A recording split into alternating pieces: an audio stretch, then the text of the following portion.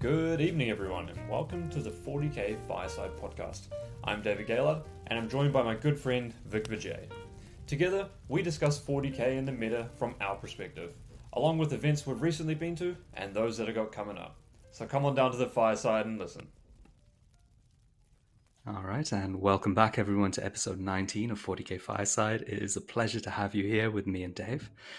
Today we're going to be focusing mainly on the London Open, which is a major event in London, England. It's one of the UKTC events, and it used to be one of these smaller kind of majors compared to some of the super major events, but it's really grown in size, and now it's coming up to about 200 players at this event. I think it's, let me correct you on that. I think it's about 160. 160, okay. 150, 160, yeah. Okay, so it's still a big amount of growth from last time, though. It's definitely a massive event, but it's not one of the absolutely huge ones. But what's quite interesting about this one is that a lot of the really good players in the country are attending this event. So we've got a lot to talk about. We're in a meta which is, probably a little bit hostile for everyone.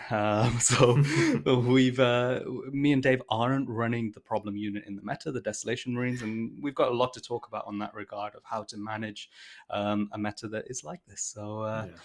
Yeah, Dave, do you want to run quickly through the points that we're going to talk about today and maybe a little plug on... I think I'm going to do this first in case I forget. Drop us a like, comment, and subscribe. I did it. No, but seriously, guys, tell your friend about 40k Fireside podcast. Vic and I have been doing this for, I guess, 4 or 5 months now, maybe a bit longer. And we're coming up to episode 20. I know we only put out an episode every couple of weeks, something like that when we play tournaments, but we kind of keep a quality over quantity approach here. There's been a few times where Vic and I have said, we could make an episode, but we don't really have a lot of deep and meaningful insight to provide on a topic. So that's our kind of take on it. But we are going to potentially think about doing something exciting for 1,000 subscribers on YouTube. Now, I know not everyone subscribes on YouTube. They either might go on Apple Podcasts or on Spotify, and we get a lot more of our content views from there. I think we just hit 2,000 unique listeners on our previous episode, or even more than that if you count all of our platforms, which is kind of crazy. But I know if you're a dedicated listener out there, you probably already told your friends about it already, but any support is great, and we're thinking about how we can kind of expand the podcast coming into this year as the game grows. But aside from that, we're going to run through what Vic and I are taking, and then in addition, we are going to be chatting about a couple of the other top lists at the event and what this might mean for the future. And finally, in the last part of the episode, we'll be talking about the balanced data slate, what we're hoping to have seen. It'd be nice if it comes out soon. Would have been nice if it came out before the tournament. What we would hope, I'll give you the unbiased opinion. Well, hopefully, but Fantastic. We'll see you guys on the other side of a little jazz break.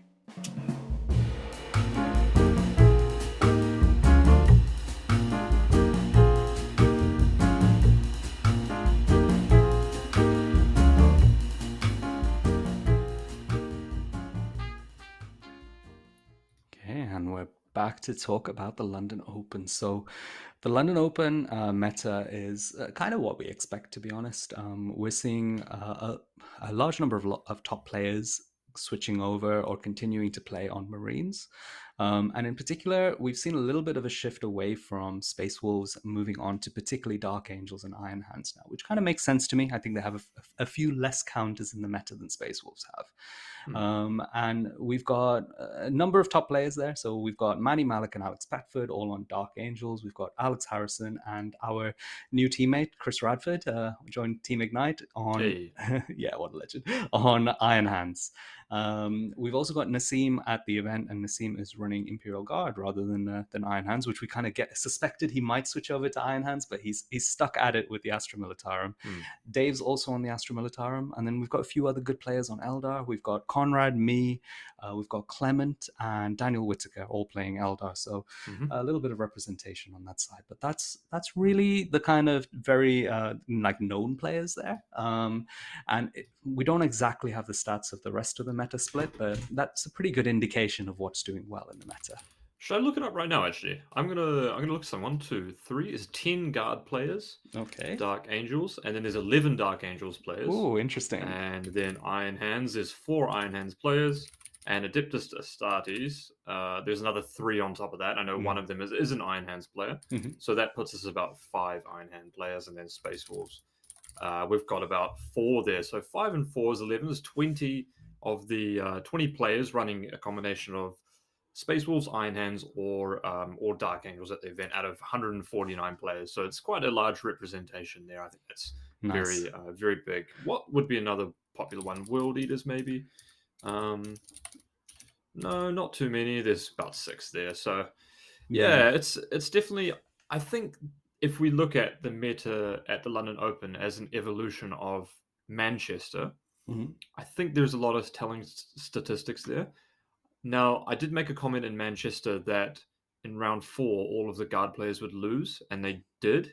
Every single guard player, and there were 6 of them going into round 4 with 0 of them being in a tournament winning position after round 4. And I think that statistic really shows going into the London Open, because guard were the most popular faction going into Manchester Super Major, and now we are maybe 3rd or 4th here now. Chaos Demons has another 10 as well. So it's definitely been a little bit of a shift in Garden, and I know that pain for sure. It's tough, isn't it, right now? Yeah, for a lot of people. I would say and this is something I think you get stick for on the internet, which I think is a bit unfair, which is saying that Guard requires a bit of skill to really succeed with it. And I agree with you, because I also went into that round 4 looking at the pairings and being like, yeah, I mean, there's a skill disadvantage here for all of the guard players. It was like that was part of the issue alongside a list disadvantage. And the only way you can compensate for that list disadvantage is with a skill advantage. So I think it's going to be very interesting to see how you and Nas kind of perform with your Astra Militarum lists at this event. Yeah, because I would say that counterwise to that, the top of the meta is relatively similar, right? So the combination of Dark Angels, Iron Hands, and Space Wolves, the prevalence of Desolation Marines, which we're going to be talking about a lot today.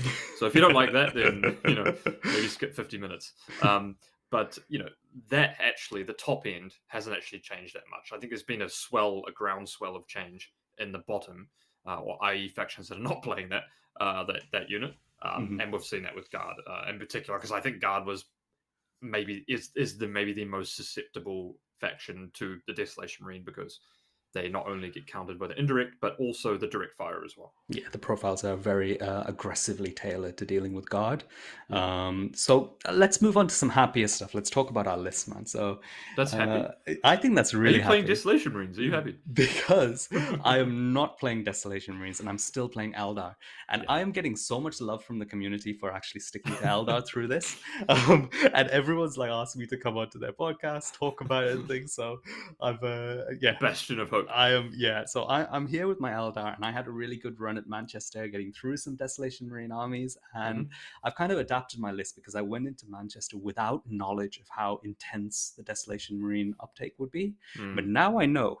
So do you think, before you go in, do you think it has intensified even more? Because sometimes we see in a meta, say Manchester, where it kind of explodes and is extremely intense in the top tables, and then people kind of counter that, and then you're a week behind the meta. Do you think people have gone to, all the top players have then tried to counter Desolation Marines, so there's actually less in total, or do you think actually it's just as intense as it was before? I think it's optimized now, because if you look at all of the top Dark Angels and Iron Hands players and what they're all bringing 3x5 Desolation Marines, and I think that is optimal to just lean into the Vanguard launches.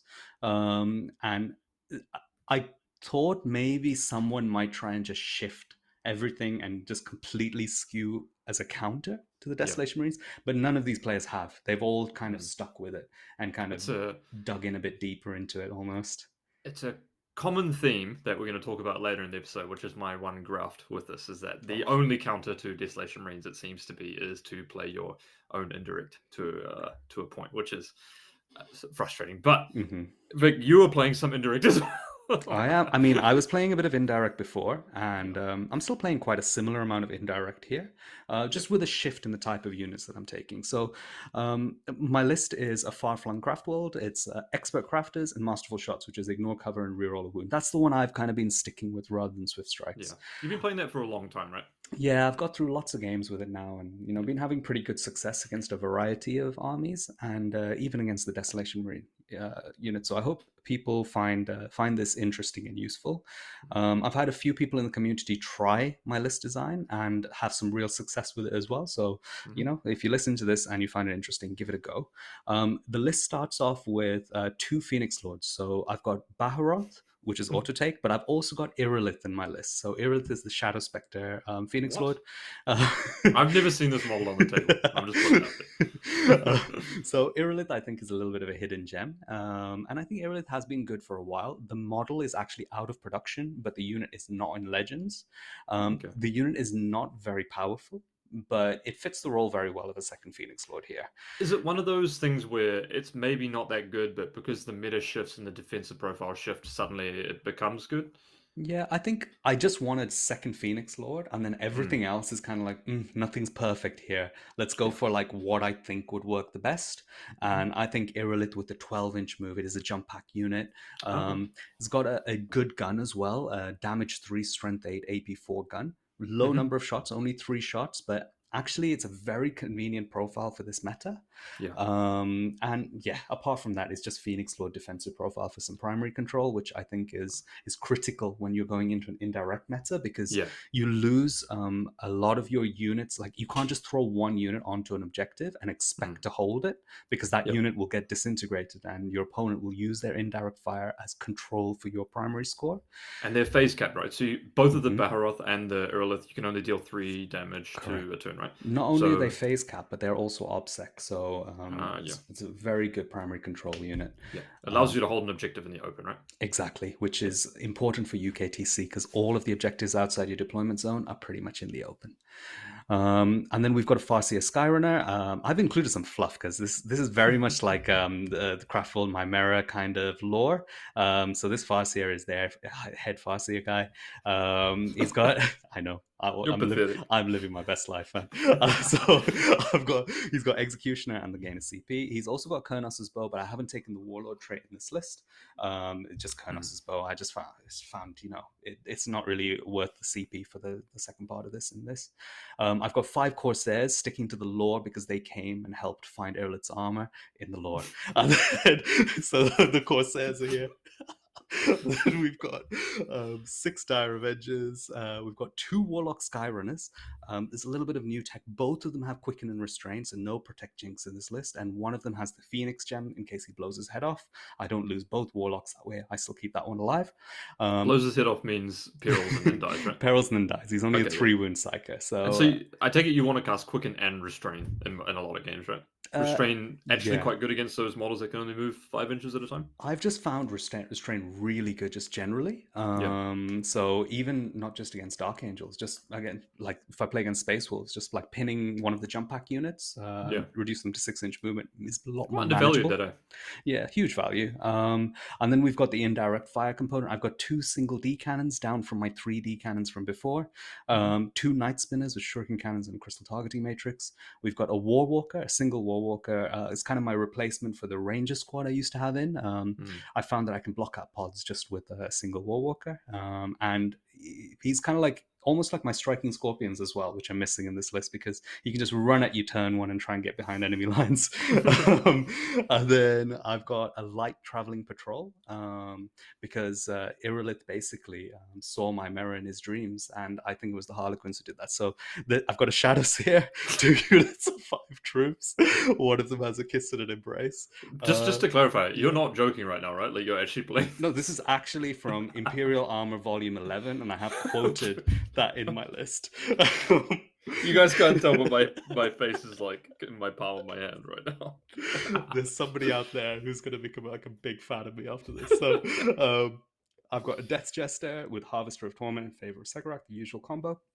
I've got 2 Star Weavers in an interesting new little tech piece. Instead of the 3rd Shroud Runner unit, I've got 2 Sky Weavers here. Just to the 22-inch move, the AP3 profile on the guns, very relevant for this meta. With the bowlers, and I don't have the Wraiths here in this list, which I had before. So I've actually got a unit which can tuck into the middle L, and be at least a little bit forward deployed. So no Twilight Pathways, so you can't double move them there, right? Oh yeah, I have. My Shadowseer's got Mirror of Minds and Twilight Pathways, so I have got like a chunky move on turn 1 if needed. I like those. Yeah, just to tag up, if I can tag up some Desolation Marines, that would be amazing. And now anyone who's listened to this podcast will keep their Desolation Marines a few inches further back. It's great. That's what we're trying to do, though. Those are the incremental wins that we go for. Just keep the Desolation Marines a few inches back. So that's my list, man. And actually, I'm really loving it. So I think it's, not the strongest list in the world, but it's got every tool needed to give everyone a game. And that's the position I'd love to be in. Yeah. I found in all my practice games against Marines, I was the one who was kind of controlling the tempo. Mm-hmm. And a big part of that is like what you said to me, which was people don't really know how this list actually plays on the board. If you look at it on a piece of paper, it just looks like a bunch of nonsense. Yep. And it is a bunch of nonsense, but it's nonsense which all comes together quite well. So I'm looking forward to kind of testing my mettle against some of these stronger lists. Yeah, but of course, playing Eldari, you've got a huge capacity for player expression there, right? Mm-hmm. So that's where it gets amplified the most, doesn't it? Yeah, and I think that's an exciting part of 40k. I think being able to express your player skill. But that's enough about me and the elves, Dave. I think there are a lot of people who play Imperial Guard, a lot of people who play Astra Militarum, and want to really know about what can you do to deal with this nonsense indirect meta. Oh man. It's funny because I said in the last podcast episode, I was like, I'm not playing Guard. No, I'm not gonna do it. But guess what? I lied. So I'm unashamedly, I told a little bit of a porcupine, a little bit of a fib, because I knew that there was going to be some people that would listen to that and be like, no, he's not. He's going to play something else. So I was like, you know what? I'll tell a little porcupine. But I've been enjoying the Guard, and it's funny because I think you and I, maybe you more so because you've been playing the game longer, but I have basically always played the strongest army in the game. Mm-hmm. And, within a 15, within a 5 to 7% difference, right? Mm-hmm. Strongest army in the game within that. But this tournament feels like one of those ones where I'm really not playing the strongest army in the game by a reasonable margin. Mm-hmm. Also, when I played Demons at Coventry as well. Demons weren't great there either. So it's a little bit of a strange situation. I wasn't in the space. The problem is I was still really enjoying Guard. Mm-hmm.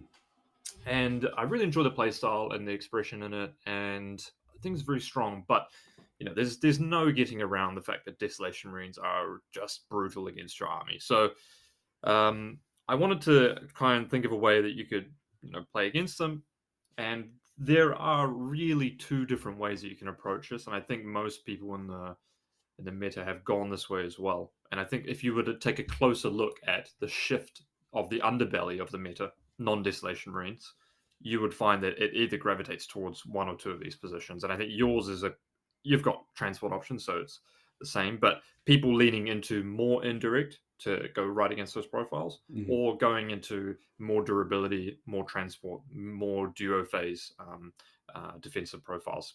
Duo phase, I mean, transports or melee plus some phase capping or something. Mm-hmm. So I wanted to play Guard, and I didn't want to give up on it. So you know what? I went through quite a bit of experimentation, and initially I thought, you know what? There are a lot of limitations to Desolation Marines. But what I think has happened is that some players have gravitated towards, like you said, Vik, the Iron Hands build, which previously lacked that utility that Desolation Marines had, where you could maybe blow something up and then shoot what's inside it with the Vengor launchers. Desolation Marines, I think, are the best in Iron Hands. I think Iron Hands might be the best army in the game, but I mean, it's so close between Dark Angels, Iron Hands, Space Wolves, just insert generic Marine data sheet into those, and it's pretty much the same. I mean, all these lists are very, very similar to each other, to their predecessor lists. Iron Hands, Dark Angels. Those lists haven't really innovated much because I think they're pretty much found out. Once you stick 400, 500 and odd points of indirect in there, 600, sorry. There's not a lot of wiggle room. So you're basically just playing the data sheets that you ought to be taking there. Mm-hmm. So anyway, back to Guard. I played a few games and got absolutely destroyed by my teammates, Jockle and Chris, and Brian as well. And, I just thought, maybe there's some answer, to these Desolation Marines. And, I was looking at, the other side of the equation all of a sudden, which is what if I just shoot their indirect with my indirect? And so I thought, there's a couple of options Guard have there. They have got some indirect, but the difference between mortars and all the other indirect in the Guard book is like night and day. Mortars are incredible into some platforms, but, honestly, into Marines and Dark Angels, they're actually not that good. You're taking more or less 2-up saves if you're in cover, which all of their all of their Desolation Marines are, and then they could simply shoot your mortars off and die anyway with their Vingal launcher, which is basically what they're designed to kill. So, mortar's not really that good. Then we've got the Field Ordnance Battery, which is the new model range on the 80mm base, which can move, and it's sort of like a Night Spinner, right? It's considerably less tanky though, but it can get an order. Yep. But it is strength 7, -2, flat 2. Yep, same profile. Yep, which is an average of 7 shots on 2d6. So that's an alright option, but its fragility means that it could probably get killed. You've then got the Basilisk, which is a 140-point indirect unit, which has off the top of my head, I want to say a strength 10, -3, damage 2, d6 plus 3. It can be ordered to reroll 1s. So that's the order. Well, that's the order it can get, but it'll be mostly hitting on 5s then. So the Basilisk is interesting. It provides a more durable chassis. So because it's T7 and 3-up base save, it's quite difficult for the Vingal launchers to get through that. And in a game that goes 10 turns, sure, like your Basilisks are going to win outright. And then there's the one.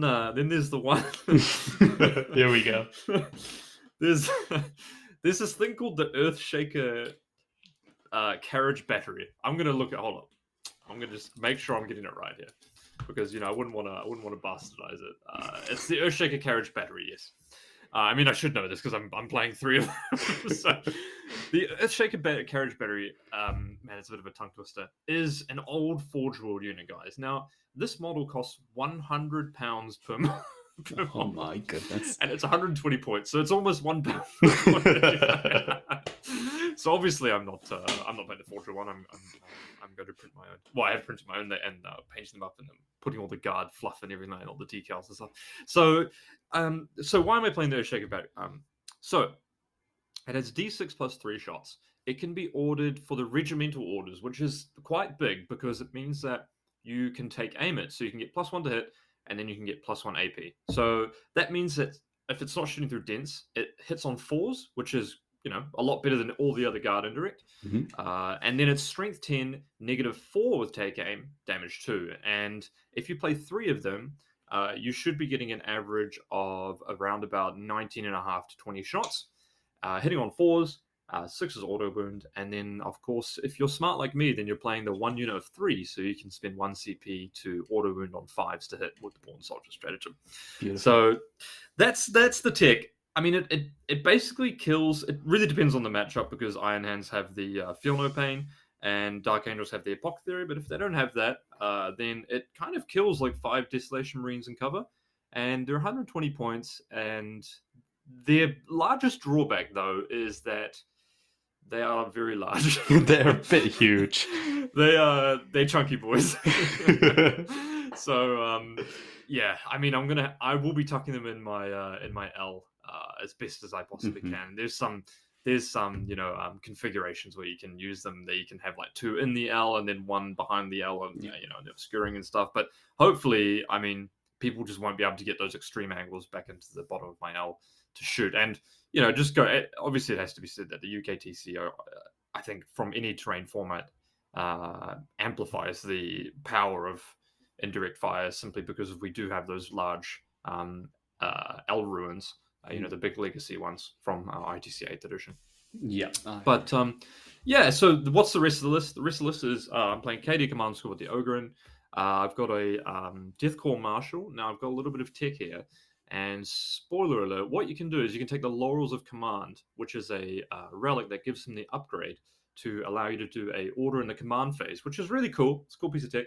And what you can do is you can order your Earthshaker batteries to be in cover, so you can get that 3-up base save for 1 turn, which is could be the difference maker versus these AP2 Vingal launchers. Nice. So even if I go second, maybe there's some shots I can still shoot them with all 3. And then what else have I got? I've got I got a tank commander with all flamers. I've got another Lehman Russ with all flamers. I've got 3 units of 10 shock troops, so I'm still running a good amount of infantry there. I've got 2 chimeras, and I've got 2 units of 10 Kasrkin. So I've got one with mechanized infantry, one with the Barbican's Key and brutal strength, just max volley shots on all of them.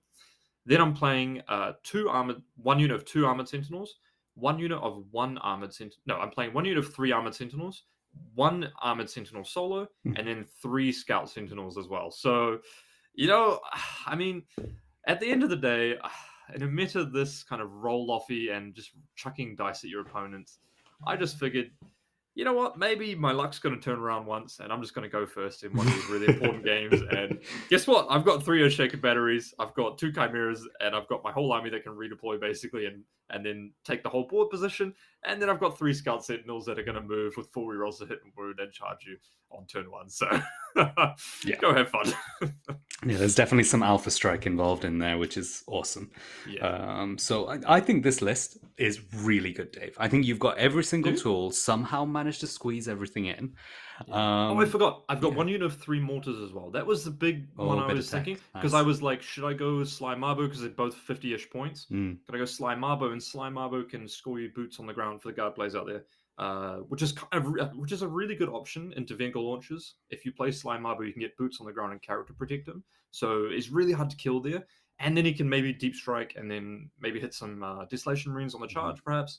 But I went with the Mortar Squad because against infiltrators, you can proc the save Helix on them first, and then you can shoot them with your Earthshakers.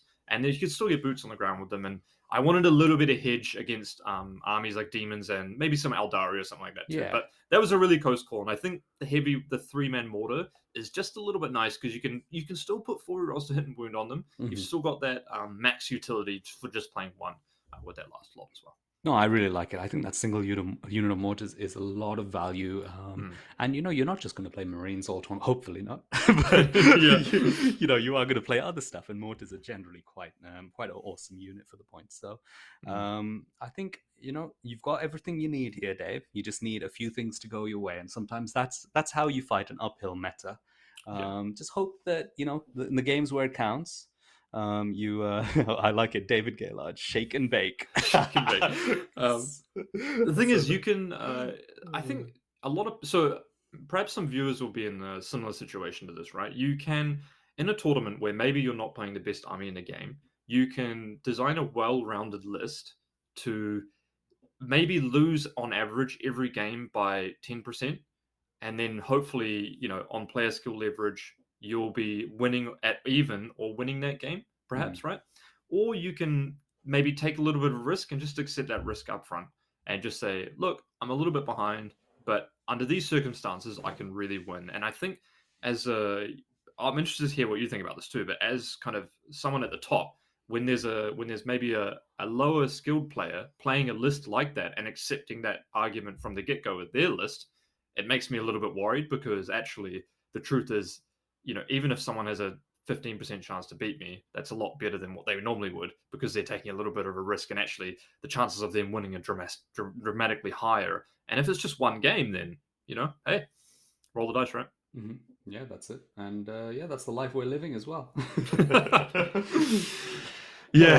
Oh dear. Well, we've talked about our lists. We've gone through some analysis on why we've made the choices that we've made. And I think it would be a good idea to touch on a couple of the Space Marine factions that are seeing some prevalent use at the top of the meta. And we're going to split this up between Dark Angels and Iron Hands.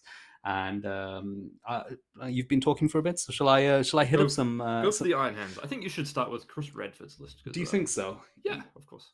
So, because it's kind of a list, I think, that is born out of our team in a lot of. I mean, not saying that we completely innovated the list, but both Brian, Jokel, and Chris worked together on this list to come to kind of a conclusion. Chris and Jokel and Brian, they've all got this awesome Iron Hands list. So, just to go through it, it is Iron Hand successors with Whirlwind of Rage, which is the Exploding Sixes, I think, and Master Artisans, which is reroll a hit roll windroll.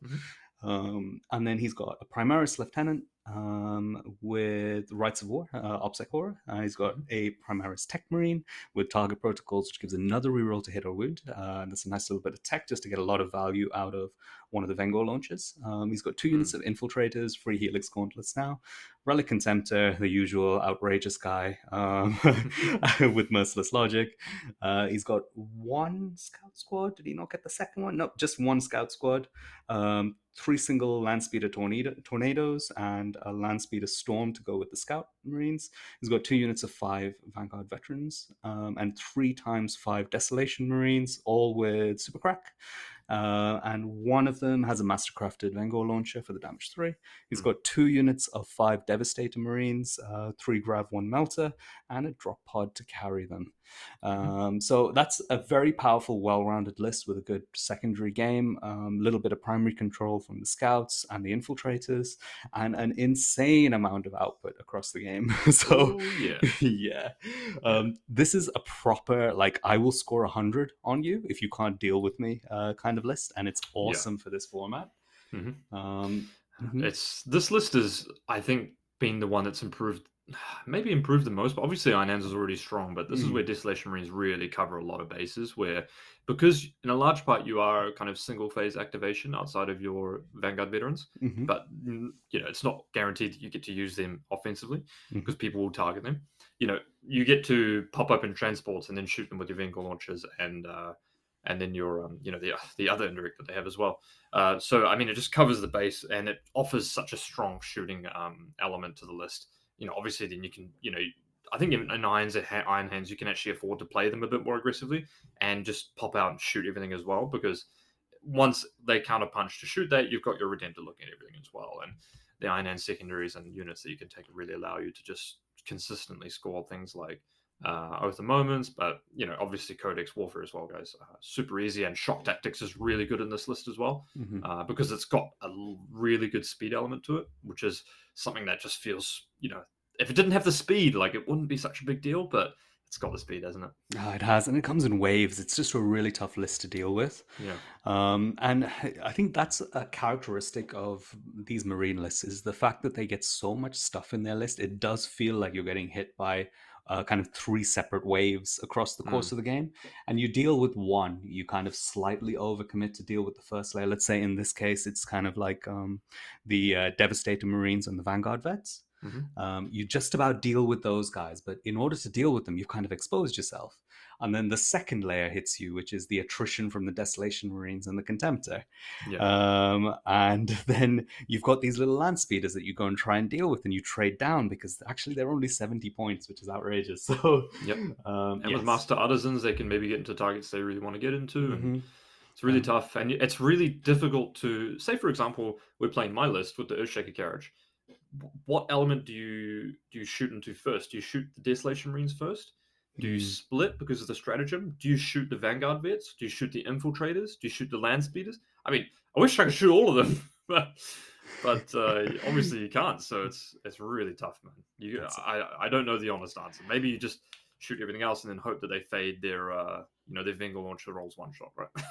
I mean, I played against Yokel and Chris, and there were so many targets that I didn't actually shoot my indirect at the Desolation Marines at all. I just tried to kill the stuff in front of me so that I don't get overwhelmed.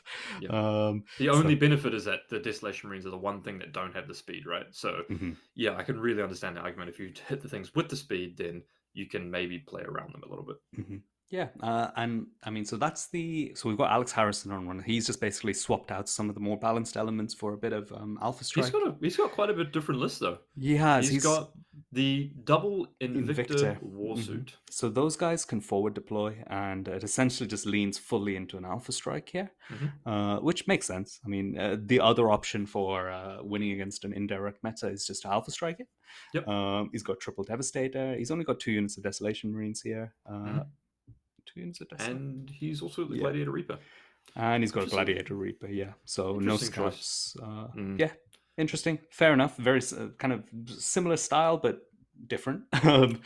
So I wonder if there's a little bit of model availability issue, if I'm being honest, because I don't think the Gladiator Reaper sticks out as being a little bit of a weird choice, whereas you could maybe get a speeder plus Scouts.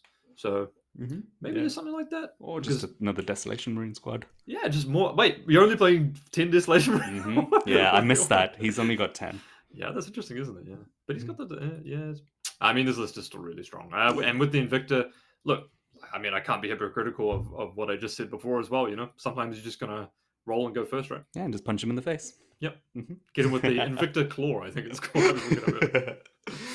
Awesome. So that's the Iron Hand side. And we've got 3 really good players on the Dark Angels. Actually, the Dark Angels list, you know, it's one of those lists that just makes me feel a little bit sick, to be honest, because it's not fun to play with. It's not fun to play against. And it makes you wonder who's having fun at the table. I'm actually a little bit disappointed that all 3 of these players have stuck and carried on with this, to be honest, because there is a point where you get bored with this kind of list. Vic, we all know that I played this list like 3 times for our teammates for testing. I was bored after like turn 2 of game 1. Yeah. These lists are incredibly dull. And they've only gotten more dull, like the latest iterations. It's only at least worse. Before you could play like speeders and stuff. But, Okay, go on, Dave. Okay, well, it would be rude not to start with the champion of Manchester. So we'll start with Manny Chima's list. He's playing the Acolyte now, which I think is something that a lot of the Imperium factions are picking up on, the 10-point character. You know, if you've got 10 points, he's a good thing to do a banner with. You can chuck it. He doesn't really... Well, okay, I'll take that back. You know, 1, 2, 3, 4 characters now, so you're probably 5. still not taking it. He's got Blade Guard Ancient as well, so he's got 5. Yeah, so, oh, yeah, okay, that's what I was thinking. So, you know, Assassination is not, is not terrible because they will take behind enemy lines, and to score behind enemy lines with 2 Raven Wing Talon Masters will mean that they will choose to do that. So you can potentially get Assassinated on there, which is, you know, there you go, guys. But anyway, playing the Acolyte 10-point character.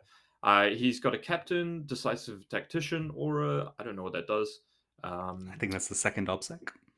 No, that's... Oh, is it not? We're running a professional podcast here. Okay.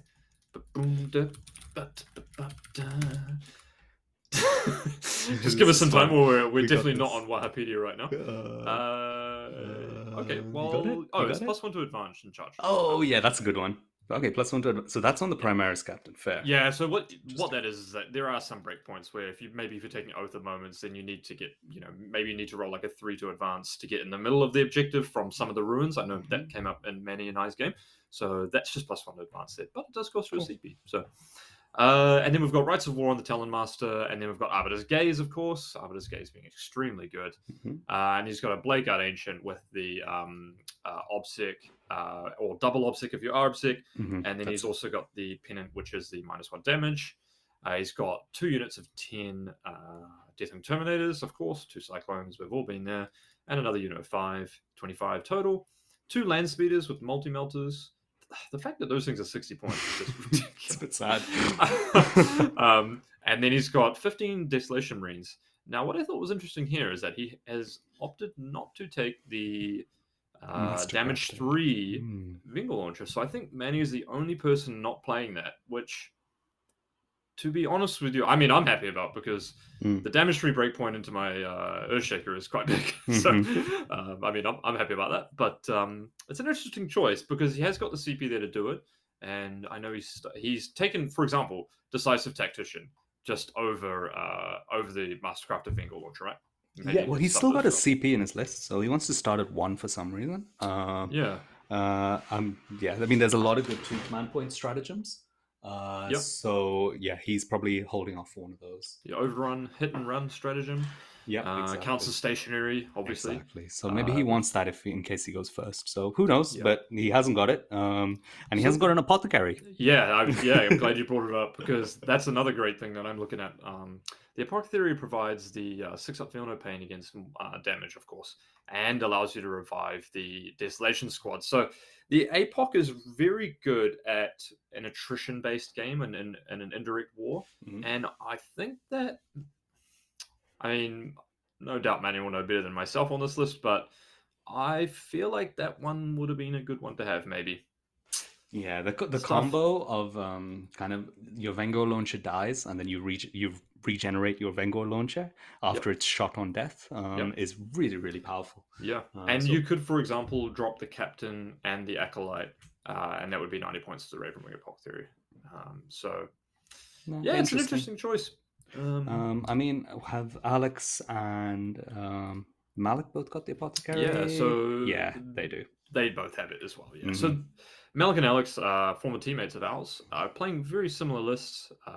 They, interestingly enough, have opted against Arbiter's Gaze on the Ravenwing Telemaster, which is a bit strange to me because I think it's potentially the best upgrade in the game. Maybe they have both got no mastercrafted Vengor launcher here either, Dave. What? No. Let's check Malik's one. Malik's does have a mastercrafted Vengor launcher. Malik's does. Alex's doesn't. Yeah. So I think Malik is playing what looks to be about 18 Terminators, but he is playing 2 Whirlwind Scorpiuses and 15 Desolation Marines. So I'm just going to do a little bit of math here. 185. This is 900 points of indirect fire. So coming up about half the list. Which is a lot. So I think it'd be really interesting to see what happens when, like, for example, Manny's list clashes against this list, because obviously he does have 7 more Terminators. Then he's got the Ravenwing Telemaster on top of that, and he's got the Arbiter's Gaze as well. So, but I've noticed Alex and Malik's list both have Ezekiel in there, which can give the full rerolls to hit and wound to one of the Terminator squads. Yes. There's Fight Last as well, right? I think is the engulfing fear ability. Lots of tech. You still have to cast it in the mirror, right? And they get the deny from the... Yeah, but it's a defensive cast, isn't it? It's a buff, so usually you can keep buffs out of range of denies. Is this the Fight Last one a buff, is it? No, not the Fight Last, sorry. The reroll hits and wounds, which is the more important one. Yeah. Yeah, so, interesting. I mean, we're seeing all different flavors of indirect variants of it now, isn't it? Now, I know Malik submitted a very similar list to this last time, but didn't end up playing the tournament, so we'll see if it comes to fruition this time. I can't imagine that's a very entertaining weekend of play. We just get them shit. So that's where the Dark Angels have gone. Now, someone who I think is quite interesting is Adam Lane seems to just play the previous winning list or one of the previous top winning lists of the previous tournament. I've noticed that he'll either play the exact list or he'll play someone who came second. But he is on Space Wolves as well. He's got 2 units of Desolation Marines, 1 unit of Long Fangs, 3 units of Skyclaws, which have really good value in them, 3 units of Wolfen, 3 units of Wolfguard, 2 units of Infiltrators, and just 1 HQ just to Captain on Bike. So I think this is his list. I don't think he's copied this one. I wasn't at the previous tournament, so I don't know what Alex Harrison was playing. I think this is a little bit different. To give Adam Lane his credit, it is a little bit different. And I think this list epitomizes what Space Wolves can do. It's just 1 million melter guns in complete MSU. When they deploy it, it looks like a horde of Marines. It'd be really interesting to see how he gets on. Actually, this is actually a pretty fun list to play, to be honest. So you just kind of like run at your opponent. You got all your little tech pieces, and all of a sudden you can just blow up any tank you look at. So best of luck to Adam for that one. Yep, that's going to be good. And I guess so. We should touch on Nassim's list because obviously Nassim and I chat a little bit about Guard. We're probably, I guess, the 2 preeminent Guard players in the UK right now. Now, what I think is interesting is Nassim has gone the opposite direction that I've gone. Now, whether this is due to model availability or not is, there is a reality that comes into that, guys, that not everyone can just get these ridiculous Forge World models. But he's gone the other way, and he's got a lot of Sentinels, and I think this is a good list. So let me run through it first before I talk about it. KD Command Squad with the Ogre and Finial, redeploy, blah, blah, blah. Death Corps Marshal, who is my boyo. Leontis with the 5-up CP regain. And Tank Commander with Gatekeeper, Meticulous Calibrator, which is Ignore Cover. 3 units of Shock Troops. 2 units of Kassakin. Now, he's gone with Veteran Guerrillas, which is Ignore Cover on his Barbican Key unit, instead of the Ignore Heavy Penalty, which is interesting. There is merit to both. The argument being, if you're in Veteran Guerrillas, then you can tie your Finial into the range and you ignore the heavy penalty anyway. And then the brutal strength argument is that you can operate independent of where your finial is. So that's the pros and cons of them. The brutal strength version is just a little bit better operating in and of itself, and it gets +1 to strength when you charge or something like that. But I mean, with 4 rolls hit and wound, they're not bad. But the meat and potatoes of this list, he's got 2 units of 3 armored sentinels, 1 unit of 2 armored sentinels, and 1 unit of 3 scout sentinels. So all in up, he's got 8 armored sentinels and 3 scout sentinels for 11 sentinels total. Now, in addition to that, he's got 2 units of 3 heavy mortar squads. So just 2 squads of 3 mortars. And then he's got the Lehman Russ battle tank.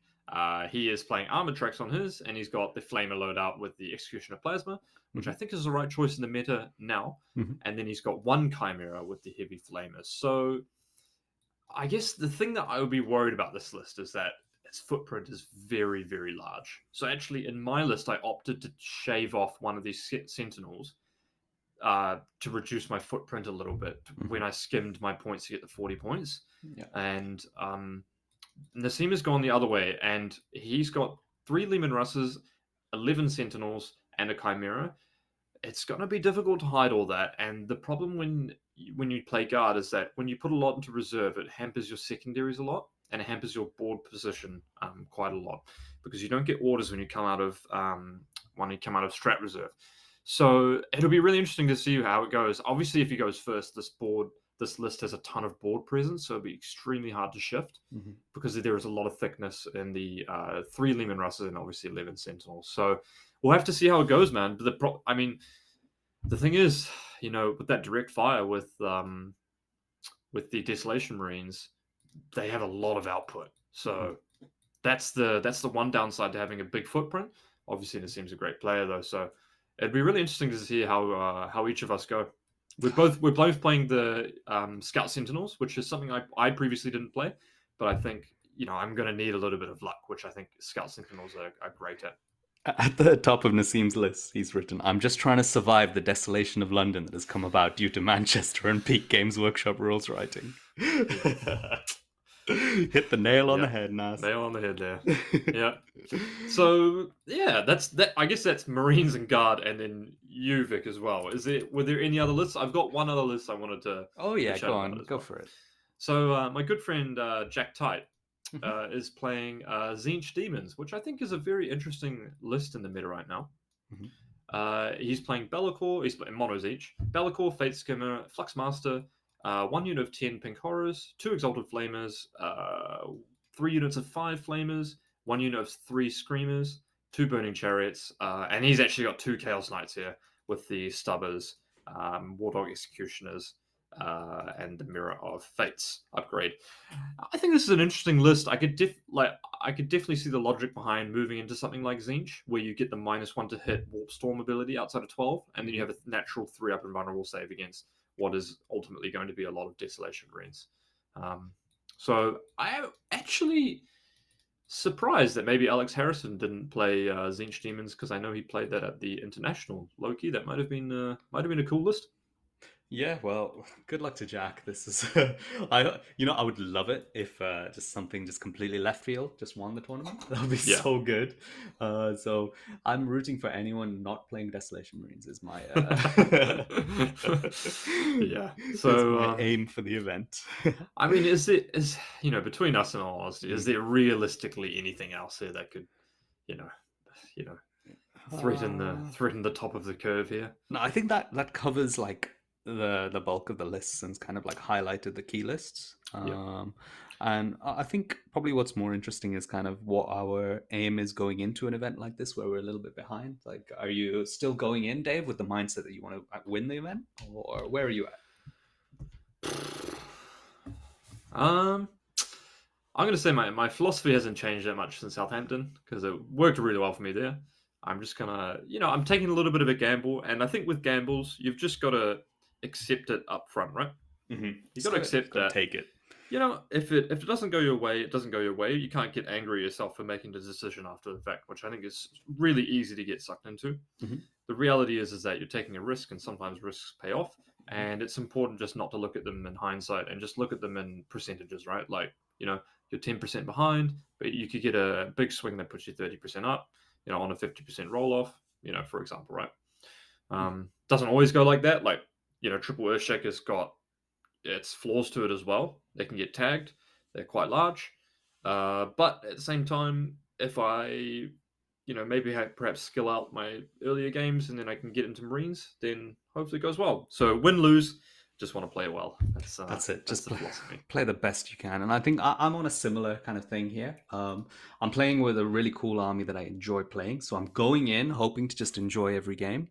I mean, we can touch on this point now. I feel like there have been worse indirect metas where I can hear the wait, sound. Wait, hold up. Do you want to do this? You said something. You said something good there.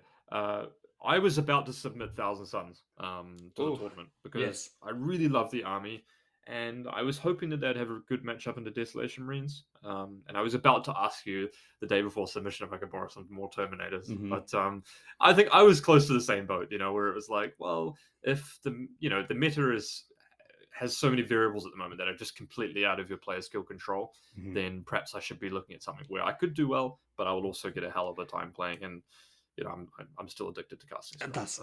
I mean, yeah, fair enough. And the key thing is we've got to go and be able to enjoy this event. And I think the Desolation Marine profile does allow you to still have some element of a game going second. Obviously, you've got to. You're completely right. You've got to tech in with some of your own tools, and some part of that is often some indirect fire.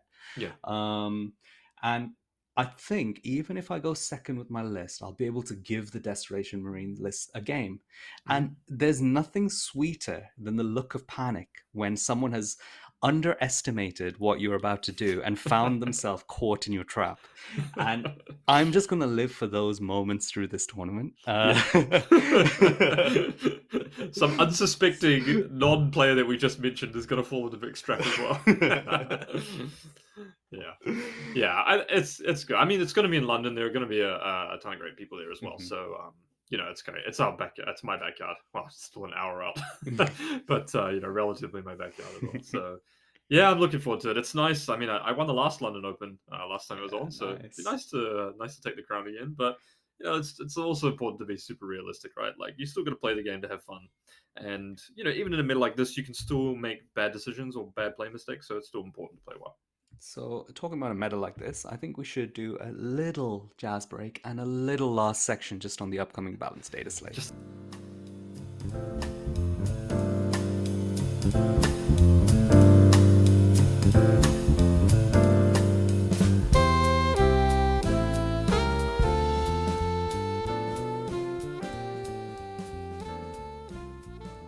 All right, guys, we're back. But Vic is going to be kicking it off because we've been talking a little bit in the team recently, and as you could probably guess, the podcast here is an extension somewhat of our team conversations, right? Because obviously Vic and I are both involved in it, but we talk about similar topics all the time, and there are, of course, times where differing opinions emerge on historical events and the subject of interpretation of those events. So, Vic, you were just about to open the can of worms, which is you thought that in the past the indirect meta has been actually worse than this. Yeah, so I've lived through this game for a bit now. Okay, I think it's important, I think, up front to clarify what you mean by indirect. Yes. So for me, my definition of indirect fire includes both directly indirect units, Thunderfire cannons, Hive Guard, airburst fragmentation launchers, the current Desolation Marines, and the Orc buggies, all of those, and also includes flyers. For me, flyers play a very similar kind of role where they get in behind you and there's no hiding from them. So that is, we've been through many, many metas with flyers. I'm not going to go through all of them. I've played both of these most suppressive lists, by the way. So yeah. So in my opinion, the damage profiles on those particular indirect fire metas and flyer metas meant that if you went second into them, it doesn't matter what you have. If you have the same list, if you have any list, any faction, you are almost definitely losing the game going second. Now, I feel in this particular meta, both with mortars and also the profile on Desolation Marines are worse, they're AP2.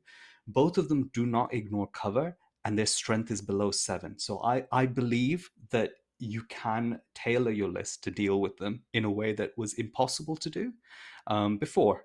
Now, I think we are maybe talking about slightly different points here, but I'll let Dave hit his counter argument.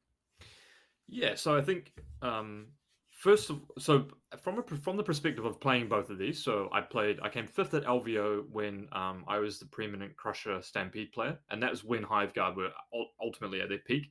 You had the 8th edition Tyranid Codex with Crusher Stampede on top, and then you had the Leviathan supplement on top. You're effectively playing with 3 books here. Mm-hmm. And that's when you could have Exploding Sixes, Chapter Masters, blah, blah, blah, on Hiveguard, shoot twice, blah, blah, blah. Mm-hmm. Now, that in isolation was very powerful indirect. Don't get me wrong, 100%. And Player Plays Terrain only exacerbated that. However, in the top 8, there was only 2 people playing that, myself and Alex McDougall. And then in the top 8, then I'll move into the next point. As well. No, this is for LVO. Oh, for LVO. Okay, yeah. And then the counterpoint, I played Admech Flyers. I didn't play like the 6. I played, I think, 3 at most. And then I played Harpies with Tyranids, obviously, of course. Mm-hmm. The difference there is that Tyranids were strong regardless of whether or not you had Harpies.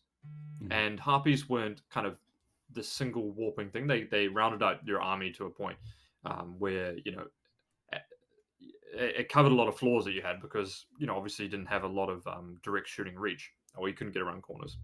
The difference between aircraft and indirect was that you could always lose your aircraft going second, of course. So mm-hmm. there's a level of interactability with aircraft that there actually aren't with pure indirect fire. Mm-hmm. And what I would say is that in the metas, if we just consider indirect fire, the reason it feels different to me now is that when I played LVO top 8, for example, there were other armies in the meta that challenged the indirect fire datasheet, i.e. Hiveguard, through non-indirect fire, right? So you could play Thick City, for example. You could play Custodes.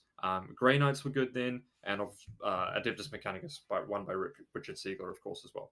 So the reason why that, for me, didn't feel as bad was because it doesn't create this arms race of, like, the only best way to deal with this indirect fire is through stacking my own indirect fire. You could be like, well, actually, I've got really OP defensive data sheets here. Like, I'm just going to roll with those, and I'll just tank all your indirect fire because that's how good my data sheets are. And that period feels a little bit different from this period, where I think a lot of the players are either opting to just roll the dice and alpha strike you, or like myself, and then or play indirect fire to match their indirect fire. And essentially, what you're doing there is you're just hoping to indirect fire off their indirect fire to an extent, right? And that's where it feels different. Is that I really don't like that the only answer is indirect fire, because a lot of the other data sheets get shelled out because the Vengal launchers are so tough. And it's not the fact that the Vengal launchers, obviously, we can't ignore the fact that actually they have a direct fire Dark Lance on top of them as well, which if they only had the indirect fire, I think it would actually maybe be okay. But the problem is that they actually have the direct fire as well, which just, why do they have that? You see, I think the underlying problem with the Desolation Marines is not actually the unit itself, because the unit itself in isolation is on the verge of okay, in my opinion. I know this is outrageous to everyone listening to this, but if you put that particular unit in a number of different factions, it's okay. But I think because it's within Marines in a situation where a lot of their units are undercosted, the entire army put together is quite oppressive to deal with. And I don't think that is on the back of the Desolation Marines themselves being overpowered. I think it's the back of the entire army being undercosted. And the Desolation Marines are the sprinkle. They're the final finishing touch that creates an element of attrition. Yeah, so it's the context of the meta that matters a lot, right? Mm-hmm. As to whether or not it amplifies them. And I think, you and I are thinking along the same lines there as well, actually, is that the context of the meta when I played indirect was actually a lot different, because there were answers to indirect outside of indirect itself. Mm-hmm. You didn't see everyone just playing a Hiveguard, right? Like, people weren't like, I'm going to play 12 Hiveguard to counter your 6. It was like, no, actually, there are a lot of other armies that are super viable there. You had Custodians that could turn off full rerolls, Transhuman on bikes back then. They were fast, they could tag. You had Tau with indirect fire. The Tau meta was a little bit different as well. It was at the same time, though, wasn't it? There was a small overlap between the two. Yeah, LVO was played before the Tau book came out. But I don't think we should put too much just on LVO, because there are times in very recent history where there have been things like the Imperial Fist artillery gun line, which was truly a first turn just win list. There was almost nothing in the game that could stand up against that. Yeah, I will 100% grant you that that is more oppressive than Desolation Marines. Grant, 100% no argument from me, but that's a little bit too far back in my opinion. I would also say the Orc buggies are almost impossible to win going second into because of the level of indirect fire. But I also agree with you that this is the first time we're kind of seeing indirect fire versus indirect fire at such a high quantity. But I don't think that's on the back of how good the Desolation Marines are.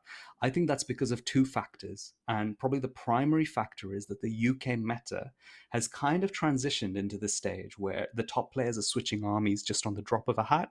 Yeah. We play so many major events where all of the good players attend that people try and get ahead of the meta and really jump onto the new hotness. And Manchester was a complete anomaly. You don't see like 10 out of 12 of the top players all switching to this new unit. That's so rare. So goes to show you how accelerated it is over here, though. Really, the game, and it's getting worse. Like that's a big part which wasn't necessarily there. Crusher Stampede was an amazing list at the time. So was Hail of Doom. But if those lists existed now, I think we would see people jump onto them immediately when the rules are out. You think so? No, I think so. No way, man. Crusher Stampede will get absolutely obliterated if you win second. You know, guarantee. The strongest list, in my opinion, in 9th edition was the Liquefier Rack Spam, which got nerfed very quickly. Now, there were 2 tournaments before that got nerfed where it was not prolific, but I think now people would have just 3D printed them in an instant and just brought them out to a tournament, and we would have seen 90% of the top of the meta playing it. I 100% agree. I just don't agree that Crusher Stampede would be the pinnacle example of that, because you have 18 word monsters and people would just walk their Desolation Marines out and shoot you off the board. Crusher Stampede and Tyranids at that particular time were really strikingly confusing why they weren't popular, in my opinion. Yeah, that's true. It was only Innes Wilson and I that actually won tournaments with it, if I recall correctly. It was just a low play rate as well. It was just weird. It was only towards kind of the end, after the new codex came out and everything, that the popularity really started to spike up. But that was very late and very slow. So yeah, okay, we're drifting off away from the point. But I think the fundamental point is that no one likes an indirect fire meta. We've lived through multiple of them, and all of them suck. They all suck. Yeah. You suck if you're playing Desolation Marines. No, it's tough, isn't it? Really. I mean, it's a beautiful game as well. So it's a little bit of a shame that we have had to wait so long for this brilliant segue, which is the balanced data slate, which is, we were all hoping that this balanced data slate would drop before the submission. At least those of us not playing Desolation Marines in general, because I think there are some very obvious points. And having said that, here's the thing, Vic. I know that the GW reps did go to the previous Manchester tournament, and I know that they pay attention to these things now. And because the balanced data slate, I'm not going to say it's been delayed, because they did in some articles reference to when it would come out after Easter and whatnot.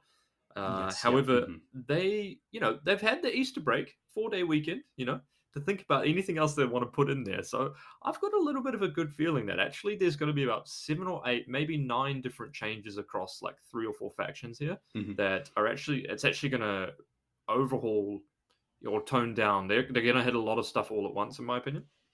I hope so. I hope they go in that direction rather than allowing the meta to just crumple and die to create excitement for 10th.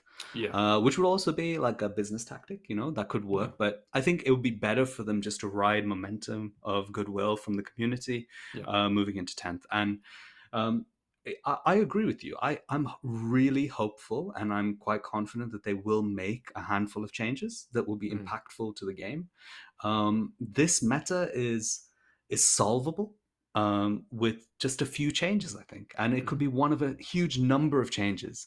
So hopefully they can't miss the mark. Yeah.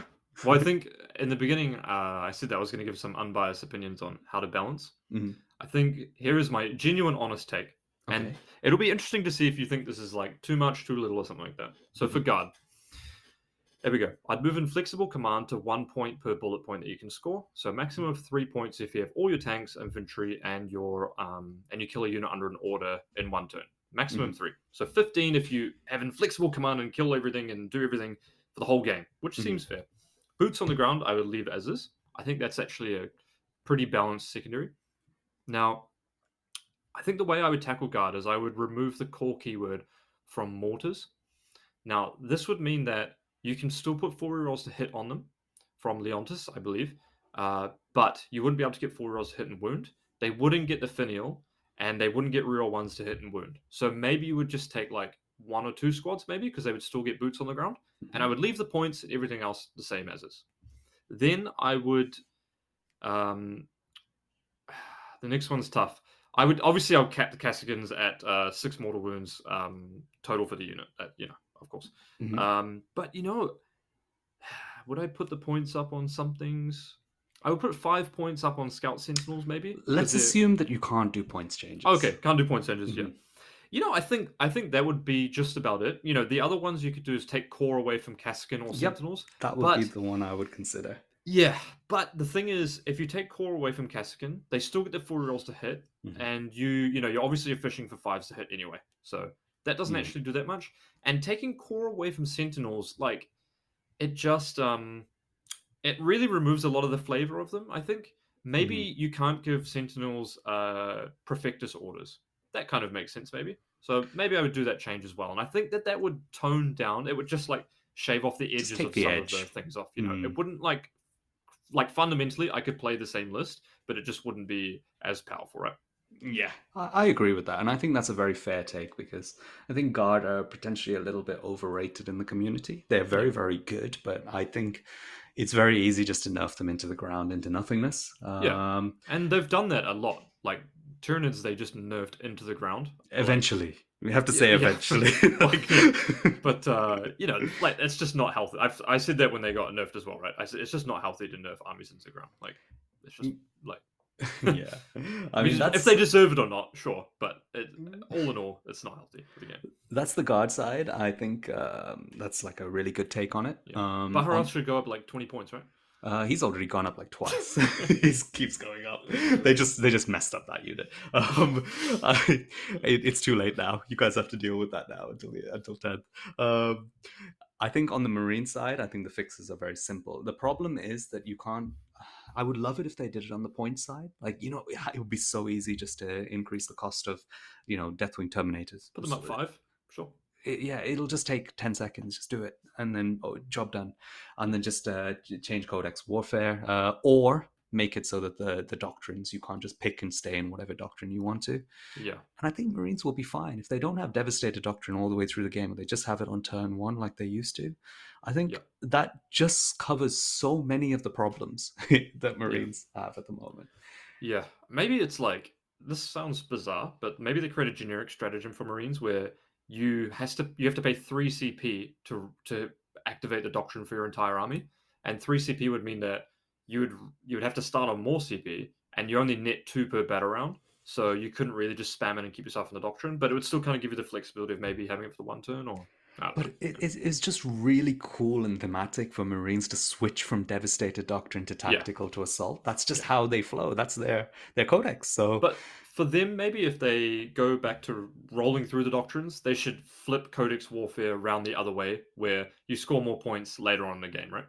For in close combat or rapid fire weapons or something like that. I think the reason they've done it is because Devastator Doctrine only should last for 1 turn, whereas Tactical and Assault Doctrine both can last for more turns. Yep. They can last longer, but they're more manageable, right?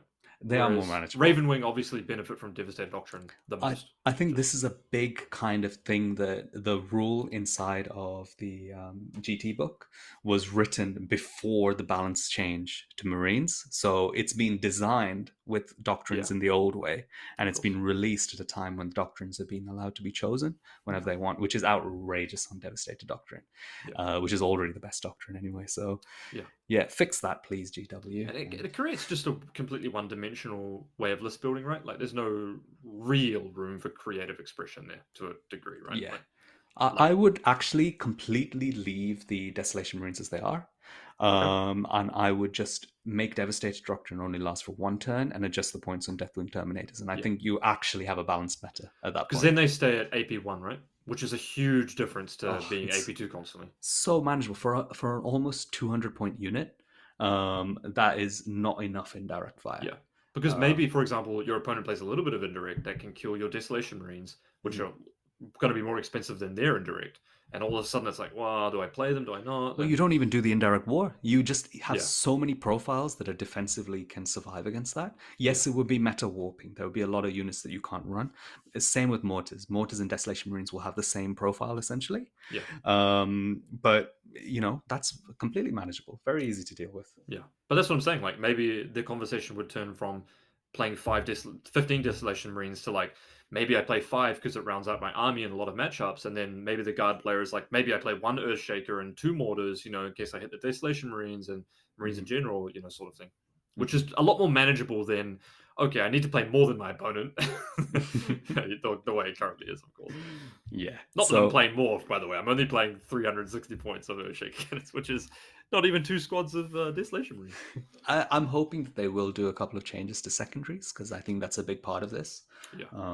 That would be able to balance things quite well.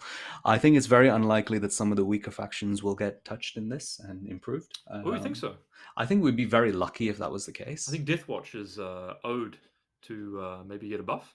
If they're going to rework doctrines, maybe they'll look at Deathwatch as well. It's pretty obvious. Deathwatch will just be outrageous if they mess them up.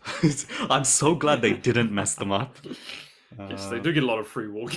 Yeah, it's just it would be really silly. I'm so glad that they kind of missed a couple of things on them because they would just be utterly broken. I can't wait to play you when Deathwatch is so good. I get all my rerolls at once just randomly. Yeah, and that's kind of I don't know, Dave. Did you have any other things you would love to see? No, I mean maybe touching transhuman or something to do with the Raven Wing. Maybe just removing the invulnerable, so it's always a 5-up instead of a 4-up when you advance. I don't know, so but if they change Devastator Doctrine, obviously you don't get that as much. So that'd be a good way to hit it, really, wouldn't it? We'll see. Probably when people listen to this, the Dataslate may be out at that time or on the same day. Yeah. I'm expecting Thursday this week. Ooh. Okay, GSC, they're going to change a secondary or 2 as well. So. Oh yes, probably yes, that makes sense. And then I don't think any other faction will really. I hope they do a little bit with Thousand Suns, maybe. Because I know they do have a low win rate. My theory is that they look at the top 2 and the bottom 2, and then that's where they move it up and then move it down. Yeah, that's very likely. And then there's a new top 2, and then all the good players play that top 2, and its win rate goes huge as well, of course. As long as it's squished and it's all around the middle, that means you can play like more interesting factions, whatever you want, and still have a chance. That's the perfect meta. So yeah, at the moment we've got kind of the Marine factions a little bit too strong. Yep. Well, they were terrible for a long time, so, maybe it's fair. Maybe we're paying our taxes, aren't we? Strong, not broken. That's the aim. Exactly. Strong, not broken. Episode 19, we're chatting about the London Open. Hopefully we're going to be coming back after this weekend with a teammate or one of us. We coming back with the dub. So we'll see. It's going to be another stacked top 4 regardless of what it is. If it's a top 2, top 4. I hope it's a top 2. I hope it's a top 4, sorry. Top 4, I hope so too. Yeah, that would be amazing. 150 players, it should be a top 4. That's what we're hoping for. Episode 19, we're going to be coming back with episode 20 with the W. Team Ignite, me Vic, me David. We're going to survive the desolation. Oh, God. We're not. So we're just gonna play some games. Just gonna play some 40k, man. That's it at the end of the day. Thank you very much for listening, guys. If you've gotten this far, really appreciate it. I know all those Spotify listeners and everything else. You guys just keep it rolling to the end. So wherever you're doing, if you're on your morning commute, you're in the going for a walk in the park, or you're just doing some work listening to us babble, thank you very much. Really appreciate your support. We're going to be doing some interesting things for 1,000 subscribers, hopefully, or whatever benchmark we want to hit. We got plans to continue the podcast for the rest of the year, haven't we? So nothing stopping us. Brilliant. Yeah, and thanks for listening, guys. Take care, and we'll see you after the London Open. Cheers. Thank you for listening to the 40k Fireside podcast. Vic and I hope you've enjoyed listening, and we greatly appreciate any feedback that you can provide after the show.